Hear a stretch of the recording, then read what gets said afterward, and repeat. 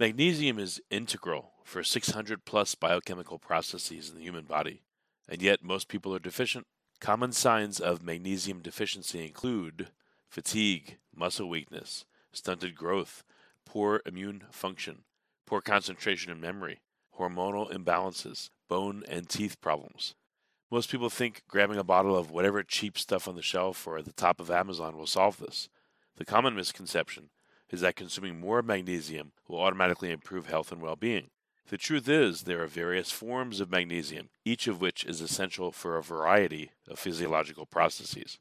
Most people are deficient in all forms of magnesium, while even those considered healthy typically only ingest one or two kinds. Consuming all 7 of magnesium's primary forms is the key to accessing all of its health benefits. That's why we pack 7 forms of 450 milligrams of elemental magnesium into each serving of Wild Mag Complex. 1 dose a day is all you need.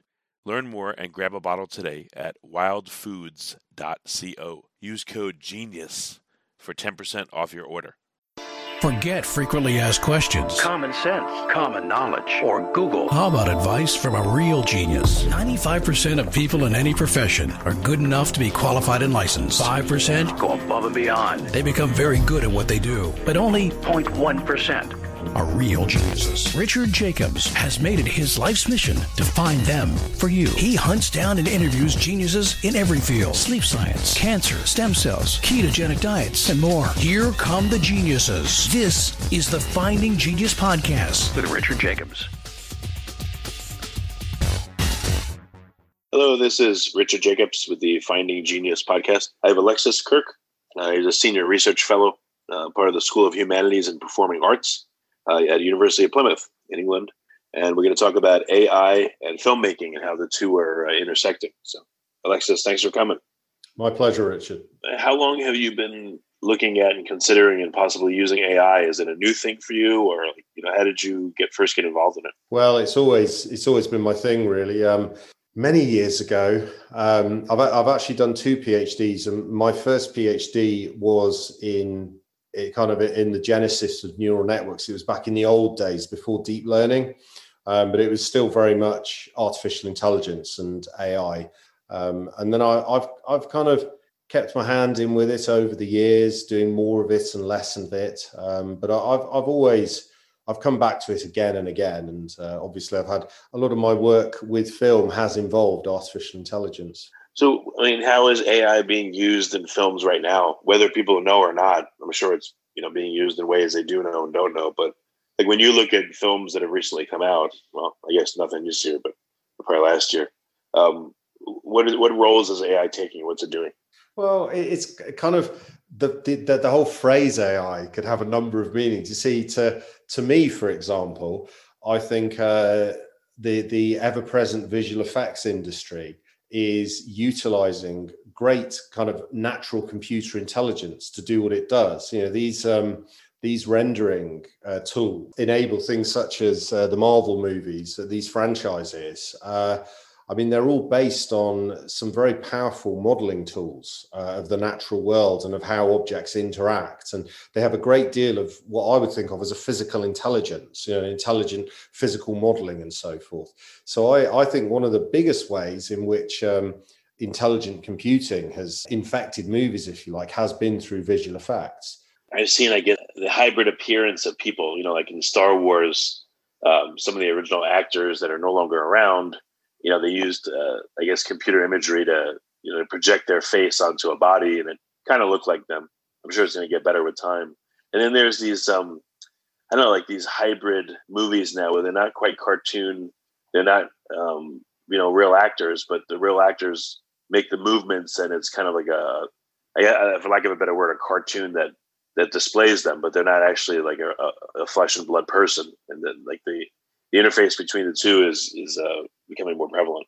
Well, you're touching on, I think what you've touched on there is that we don't really know what we mean when we say artificial intelligence. We have these kind of images of it and cliches of it, but the truth is our interaction with intelligent humans, it's not all about logic circuits in the brain.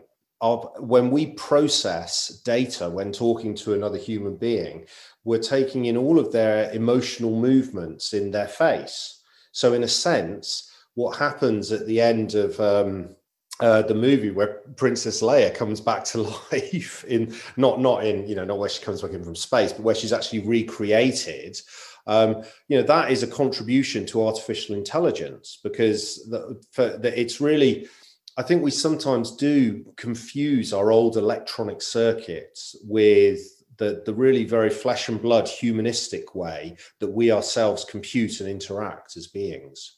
Yeah, maybe AI instead of artificial intelligence, it really should be augmented intelligence, because that's what its role seems to be, is it augments human ability and human interaction in different ways.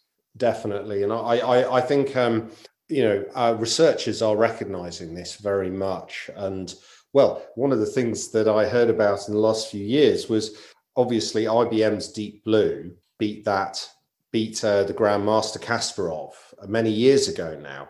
But what people like Kasparov are now doing is they're trying to learn new ways of playing chess where they collaborate with machines, and it raises chess to a whole new level. And I think it's really that there is a future, because there are so many areas where machines can't quite cut it. I mean, they can't really walk. One of the most basic things that, if you like, able-bodied people take for granted is just being able to walk. Machines don't have the physical intelligence to walk. They don't have the physical intelligence to hold a conversation. I mean, I wouldn't suggest we do this, but you and I could probably multitask right now. If you really wanted to, you could look at your phone and start browsing your emails. I could call my dog in and start patting my dog and stroking my dog, and we could still continue a coherent conversation. A machine can't really converse properly, even when it puts all of its powers into doing that. So there's a lot that these things can't quite do. They're nearly there, but they can't quite do it. So, of course, the natural thing is, how can we collaborate to make them more powerful and us more powerful at the same time?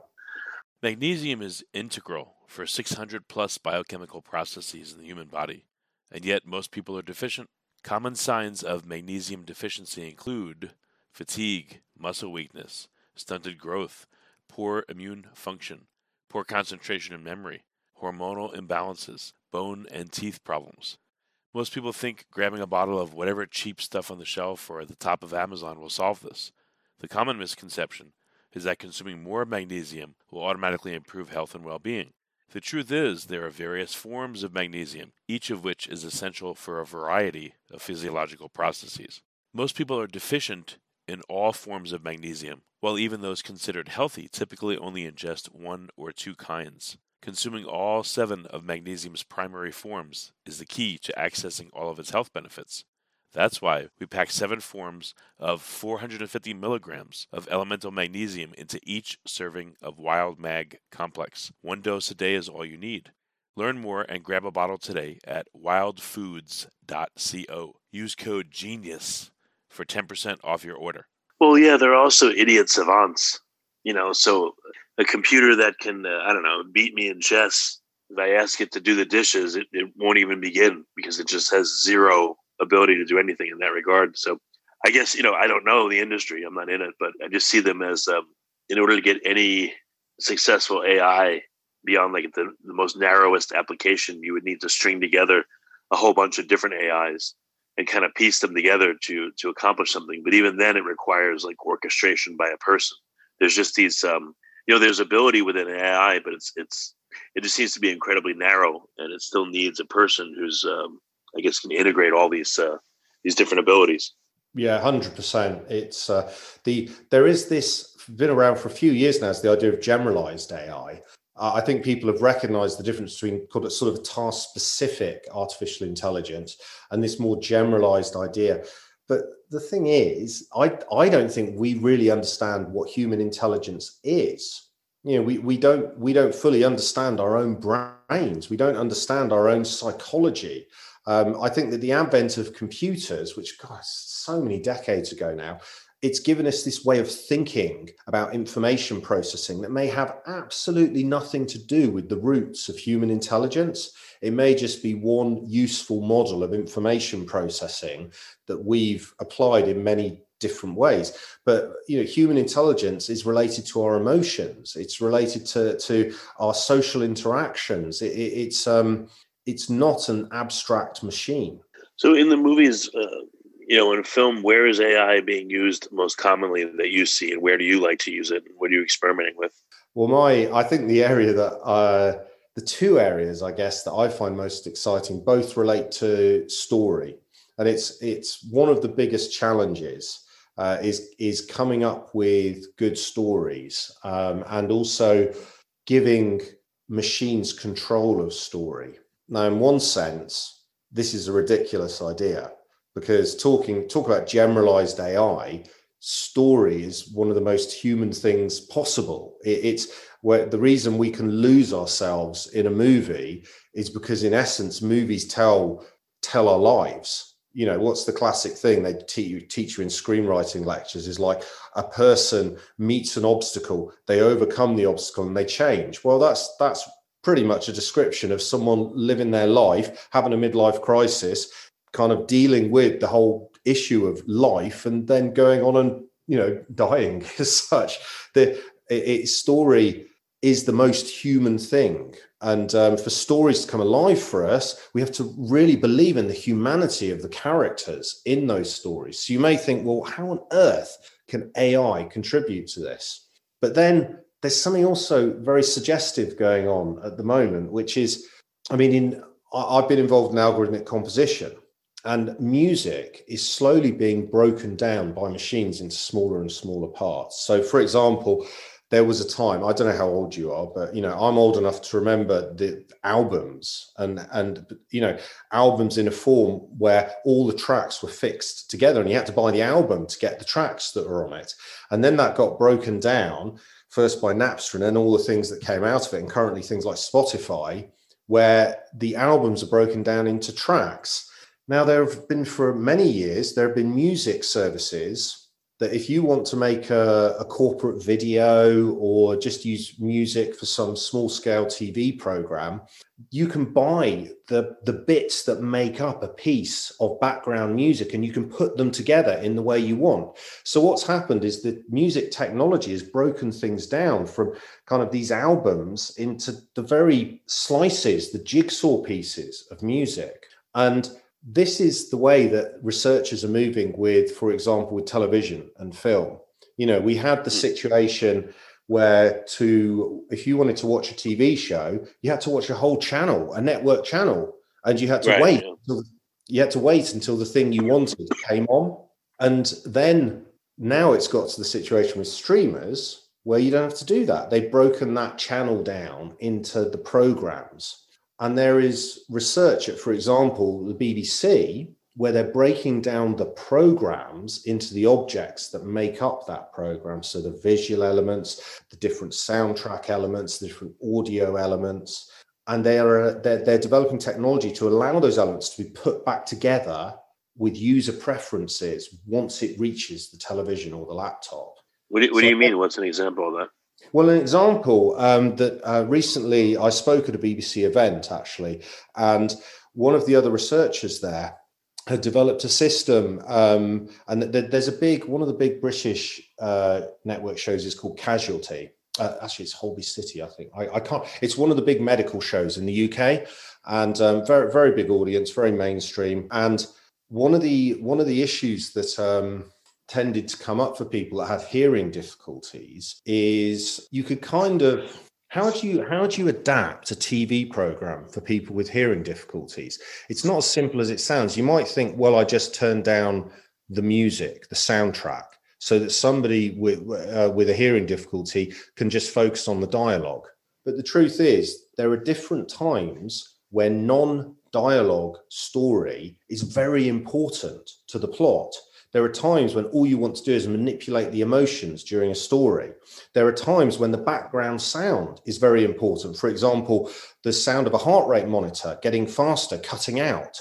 You don't want to lower that sound. So what they did is they broke down all of the sound objects within an episode of this very popular TV series, and they gave them a narrative importance, so that then somebody who wanted to kind of turn down as much of the sound as possible would be able to have an intelligent volume control, that as you lowered the volume control, actually got rid of sounds in inverse proportion to their story importance. So it wouldn't just immediately get rid of all sounds except dialogue. If the music was important, it would keep the music high. If the heart rate monitor was important, it would keep that high. To do this, you can't have someone doing that at Broadcasting House. That needs to be done on somebody's television or on someone's laptop in their home. So those objects, those sound objects, those video objects the program needs to be broken down rather than sent as a monolithic object in broadcast.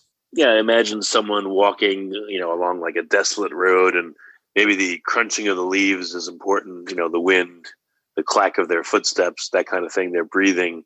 And then when they encounter something, now other sounds are more important, it makes sense what you're saying.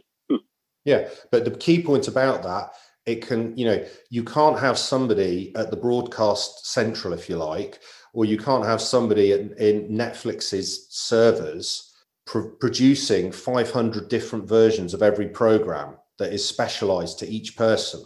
What you have to do is send out one version that is a packet of objects.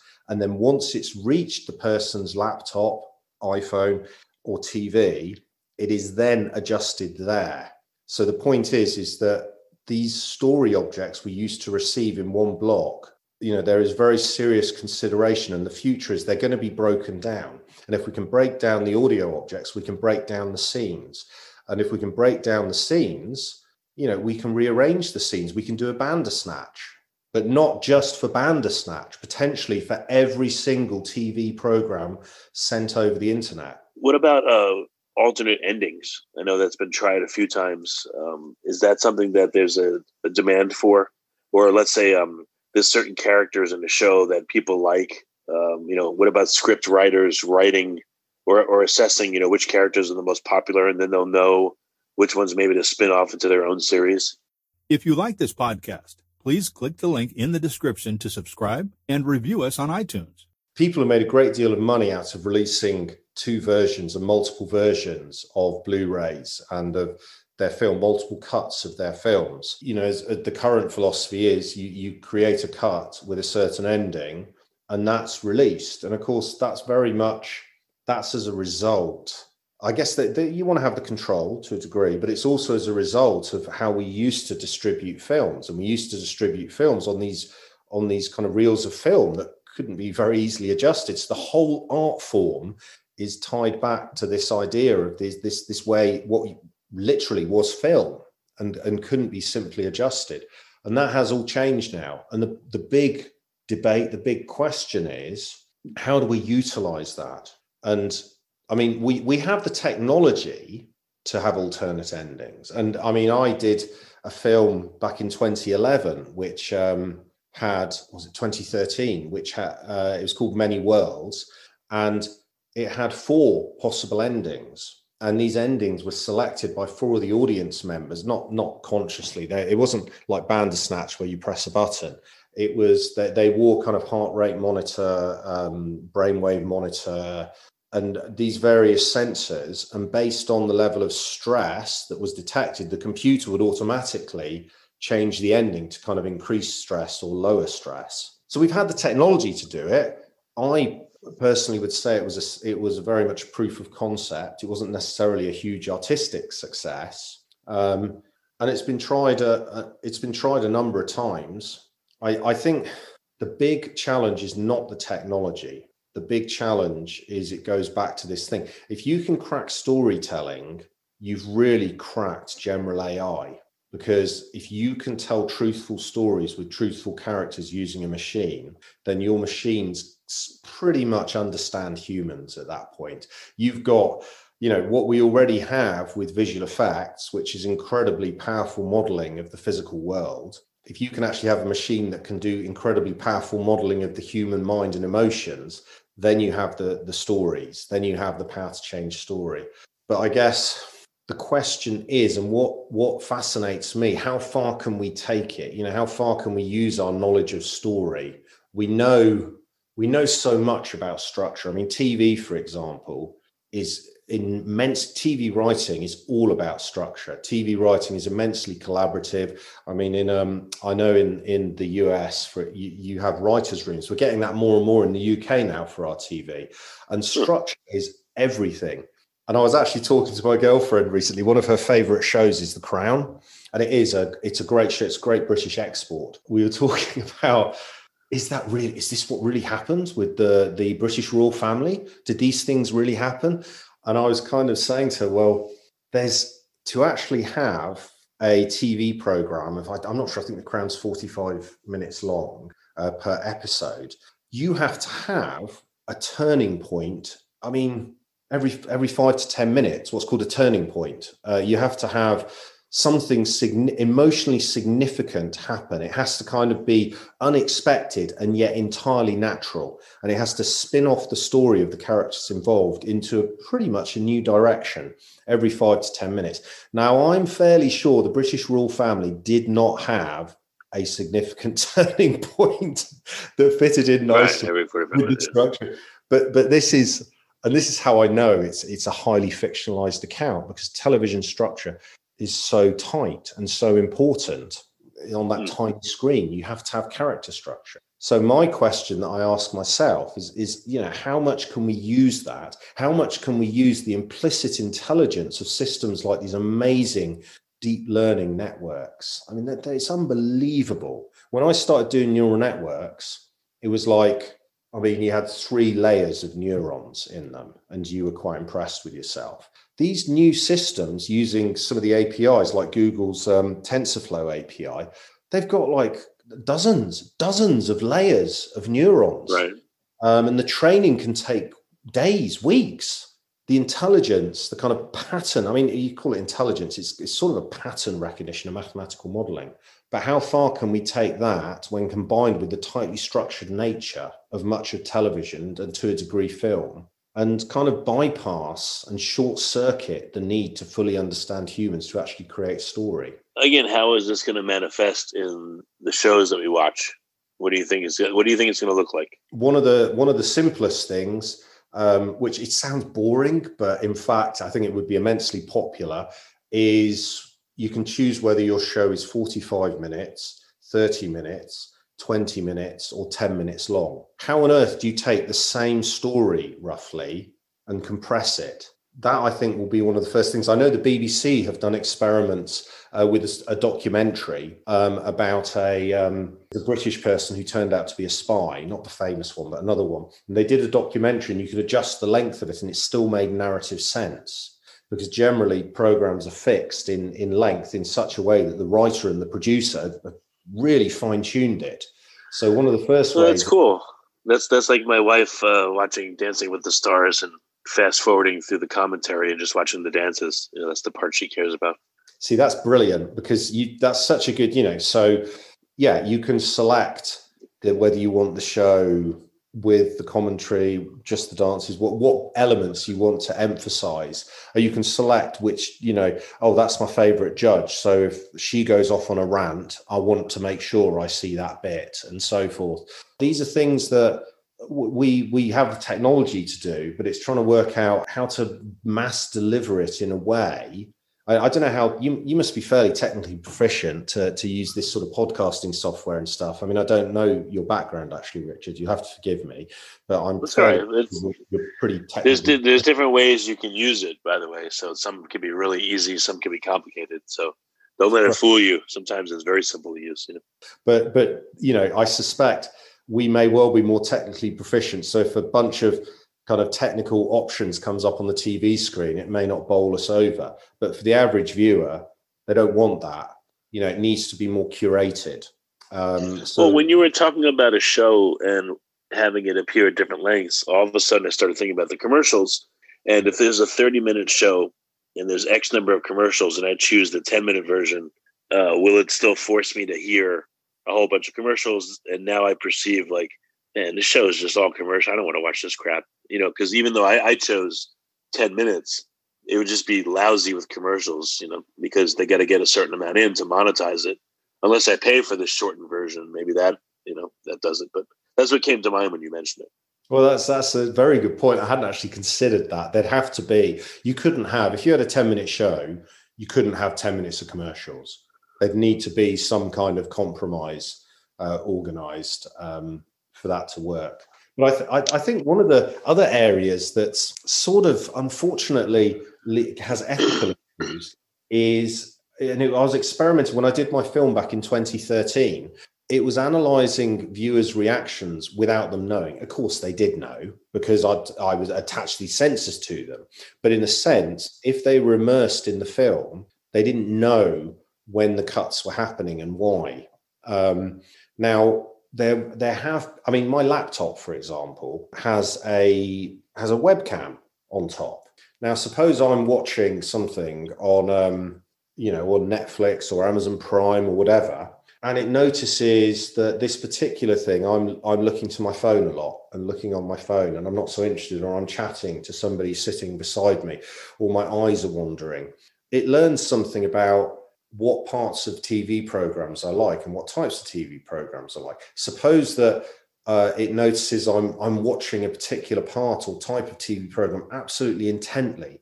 There's really good facial recognition and eye gaze recognition being developed at the moment.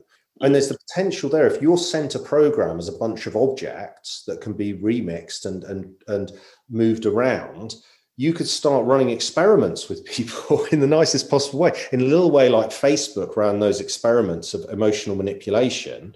You could try and learn the sort of emotional arc that people want in a program. You could, if they were watching a program and they just seemed inattentive or they weren't emotionally reactive, you could move one of the more emotional bits to the point where they're getting bored. Obviously there are creative issues with how you do this, but the potential is there. I guess you could wake them up if they're becoming inattentive and put something in there that you have a reserve of story elements that you could drop in there, depending on if a person wants something to be like a horror movie. You could have it where it's like incredibly scary, somewhat scary, more of a thriller. I guess you could tailor different types of movies and genres to how people want. Do you want something to be like a complete tearjerker, or something just kind of a little bit sad? And you can, like you're talking about doing it without the watcher knowing. But if they knew, it might be different.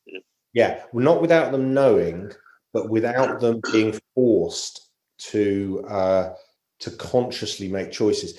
This is something that I wrote an article about this that kind of some people agree with, some disagreed with. And just to get conversation going, I said, this is why interactive film will never happen, was kind of the title of the article. It was something like that. Because when I watch TV, most of the time, I just want to be utterly compelled to watch and to keep watching. If I have to pause it for a comfort break or to go and get a glass of water, I want to not want to pause it. I want to only pause it by necessity. So the last thing I want to do is every 10 minutes or at certain decision points have to use my remote control or phone or mouse pad to tell it what I want next and what I feel like next. And this is where I think the power, you can make people aware you're doing it in the sense of, say, this is an adaptive TV program. It will change depending on how it picks up your responses, but you don't have to bloody do it when they're watching it. And I think that's a key thing. And I think a lot of people have maybe, Bandersnatch maybe hasn't, I think Bandersnatch is a great achievement technically and artistically. But one of the ways they made it work was they made it super meta. It was so meta. It was a film about itself and about Netflix. And sorry about the spoilers for anyone that's not seen it. And because of that weird scorpion's tail, or whatever you want to call it, curling around on itself, it kind of worked artistically. But in general, that approach to film audience interaction is just not a winner. It's not the way to go. In fact, the video games are interactive in very different ways, and they're very different forms of story than television or film. And if we want to make film and television adapt to its audience in real time, we've got to think in very different ways to how we think about video games. Yeah, I wonder if you could probably take lessons from live entertainment. Let's say a concert. People may clamor for an encore. I mean, what if you have them do the same thing in a movie? If they have the ability to ask for an encore, more material right then and there. You can charge them for it and stuff, but that'd be pretty cool. Or I don't know. Or if they want to change the direction of a story. I've given talks before, and when there've been sections where they've gone well, I can see the audience focusing, and I kind of follow the line that I'm going down. And then I notice, maybe the audience getting a bit more restless. And I think at some level in my mind, I'm multitasking during the talk and thinking, how can I recapture? How can I continue to give the information I need to give, but recapture their interest? So I think as human beings, we do. And when we tell stories to our kids or to each other, we will interact and adapt depending on the reactions of the observer.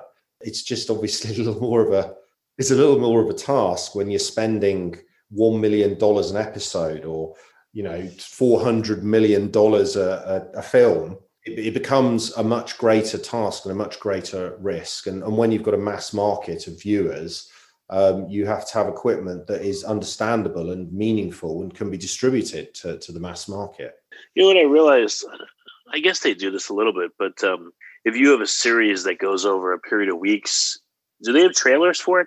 And could you use AI to generate things that may not happen, but I don't know, could happen, and make that into a trailer that would interest people? Yeah, I think that's a very interesting idea. I mean, some of the stuff you're saying, what's interesting is maybe because this isn't your specialist area, or you're like coming up with some quite interesting ideas, actually. And the thought of trailers having a dual purpose, not only to make people watch, but to kind of find out what they might want to watch as part of what they're going to watch. I don't see any reason why that couldn't be done. Yeah. You could look at where their eyes, I mean, you can take this to the nth degree, really. If you know the size of the screen that a person is viewing, or even if you can work out relative eye movements, you can watch who are they focusing on? Because at any point, what's showing on this screen, the position of all the characters on the screen. So you can even see which characters they're focusing on. And this gives you, so if they're always looking at Mrs. X, then maybe you need a bit more of Mrs. X in the next season. Yeah. What do you see that there's going to be a movement to replace actors with these, like, I guess, half computer versions of them? These like stylized versions of them that's appeared in some movies. See, it's funny because this is where it touches on my own personal preferences. I think in my heart, I know that that's going to be a movement. But because of my age and kind of the history of film that I was raised in, I miss the old-fashioned idea of the physical human actor. And I like the idea, but it just feels so inevitable. At the moment, we have these poor actors. Well, I guess a lot of them are used to it now, but some of the older actors, I know Ian McKellen complained. He was almost in tears after the first day of filming on the first Hobbit film, because he was just on his own with green screens.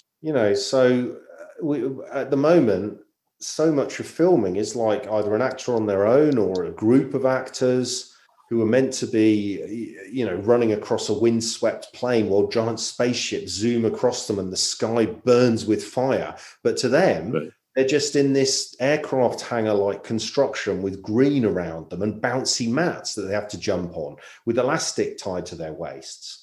And it's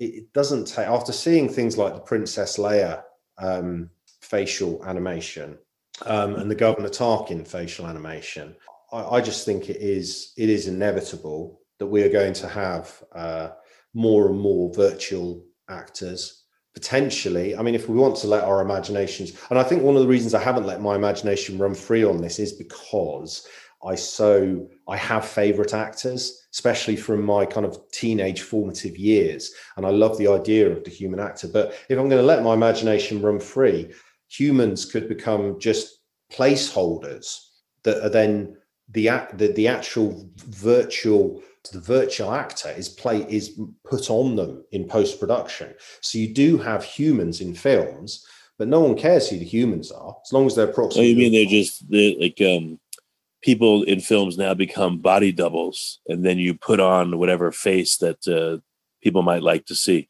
Yeah. This seems inevitable. I kind of feel sometimes that Hollywood. I hate the word Hollywood, but the film industry, let's say the international film industry, the big budget international film industry, I kind of think sometimes they don't want to reveal everything that's possible, because what they like to do when there's an event film is just reveal the innovations in that film. So it's almost like they don't want to, as a scientist, technologist, and an artist, I will tend to enjoy riffing on the great ideas and the possibilities in the film industry. But I think the industry itself, when there's a large amount of money involved, you don't want to prefigure. You just want to release the film that uses the cool VFX, that uses the virtual actor, and you just promote that idea in relation to that film, because the film's so bloody expensive and it's so hard getting people to come to the cinemas nowadays. So I think actually, if you sat down some of the people from Industrial Light and Magic, and they'd probably, a lot of this stuff, they'd be like, yeah, that's already happening. Yeah, that's easy. Yeah, we've got software that does that. I mean, ILM and places like that, they've created these applications that are reality creators, person creators, and mapping one person's face onto another. These are all problems that in one sense have been solved. And now it's a case of making them more and more realistic, because I think we all could see that Tarkin and Leia looked a bit uncanny, as they say. They didn't look right at all. Yeah, it's just going to be a case of iterations to make it better. But look at what happened to the computer industry through iterations. We started those iterations however many decades ago, and just through iterative development, we've now got a billion moon modules in our phones or something. I don't know, but the increase in computing power has been ridiculous. So if you map that onto the increase in reality simulation power, we're going to be going a long way. The PS5. In a movie, you could have, it wouldn't really matter who you'd save money, let's say, on the extras. You'd save money on any of the characters that are not the major one. And then you could spend all that money just on the major character. You could even have a movie where, again, you'd save tons of money on the scenery and all the characters except like maybe the major one or two. And you could even offer the movie where you have a couple different people that can play the major characters, and the person can choose if they like a certain actor instead of another one. They have that one be the major character, and they swap out the face on top of the body that's moving and doing all the things. And maybe they put voice in too. Maybe when voice gets to that point where they can, make a profile of someone's voice and have them voice a character. Then you really can make movies in the way people might want them. They might not like this person as the main, they may like someone else that they favor, let's say. Yeah, we're now touching on, they can profile people's voices. So you can kind of, there's software even I can get for my laptop that you can record a certain amount of a voice, and then you can get it to say new words. What if there was a movie that people really liked the story, and people in the US wanted certain actors, and then people in the UK wanted popular UK actors, and people in India would want to watch it, but they want popular Indian characters to do the main role. Then the same story can serve a whole bunch of different countries and cultures, and people can get it in the way they want it, and they'll feel like it's their story, their people. Yeah, that certainly is. I don't think I've ever gone into the virtual actor discussion as deeply as I'm going into it with you, for the reasons I said earlier. But there are elements against it. One of the elements against it is people. We like stars, and what I mean by that, we're kind of evolved from this idea of this ape-like, or the simplest societies. Looking at our evolutionary cousins, you had the animals that are higher in the hierarchy, and all the other animals want to be physically near to them. And in a sense, we've recreated that in very large societies because you can't all see the king ape. We can't all go up and touch the king ape's arm in a large modern society. We can, however, see them on TV. We can hear them interviewed. We can learn all about them. We can see them at work. We can watch them on large screens. So in a sense, there is a kind of tipping point where you're thinking, would we rather see a human? Would we rather see the one of these people that we worship, the stars, if you like, the modern prophets, whatever you want to call them? Maybe that's something that will hold us back from going fully virtual. Or, maybe we'd love the idea of virtual stars we can chat with. We can chat with the actual star if they're virtual. Yeah, I've seen some of that where they'll create like an avatar and they'll interact with the avatar, and it's programmed to be just like the actor, supposedly. And I don't know how well that'll go over, but I guess if you suspend your disbelief, I guess it can be pretty powerful. Well, vision is everything. We are totally swept up by vision. It takes a great deal of mental and training to not be utterly swamped by powerful visual imagery. So if you can trick people, if you can make people experience vision in a sufficiently kind of immersive 3D way, it's very, even though their conscious minds might say this isn't real or this person isn't real, if there are enough cues that tap into the subconscious, we almost don't have a choice but to be affected by it. Yeah, that's true. Well, lots of possibilities. I guess we're kind of at the end of time. What's the best way for people to find out more about the things you're talking about, to see your work, to experience films that have some of these innovations in them? Where can they go? If I have a website, alexiskirke.com. It's ALEXISKIRKE.com. If you search on medium.com for interactive movies, there's an article I wrote that has information about the background for a lot of interactive movies, whether they be, you have to press a button or you don't have to press a button. I mean, those are the two that spring to mind. A simple Google search on AI and storytelling can be quite, will bring you links towards to a number of short films whose scripts have been kind of developed by AIs or neural networks and so forth. So those are some of the most obvious ways to look at it. Okay. Yeah, well, very good. Alexis, thanks for coming on the podcast. I appreciate it. Yeah, my pleasure. It's great to talk about it and dig a bit deeper on some of this stuff. Magnesium is integral for 600 plus biochemical processes in the human body, and yet most people are deficient. Common signs of magnesium deficiency include fatigue, muscle weakness, stunted growth, poor immune function, poor concentration and memory, hormonal imbalances, bone and teeth problems. Most people think grabbing a bottle of whatever cheap stuff on the shelf or at the top of Amazon will solve this. The common misconception is that consuming more magnesium will automatically improve health and well-being. The truth is, there are various forms of magnesium, each of which is essential for a variety of physiological processes. Most people are deficient in all forms of magnesium, while even those considered healthy typically only ingest one or two kinds. Consuming all 7 of magnesium's primary forms is the key to accessing all of its health benefits. That's why we pack 7 forms of 450 milligrams of elemental magnesium into each serving of Wild Mag Complex. 1 dose a day is all you need.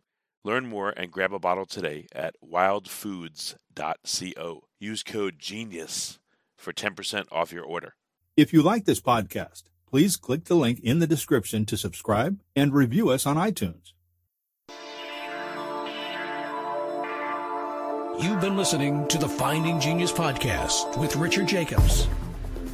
If you like what you hear, be sure to review and subscribe to the Finding Genius podcast on iTunes or wherever you listen to podcasts. And want to be smarter than everybody else? Become a premium member at findinggeniuspodcast.com. This podcast is for information only. No advice of any kind is being given.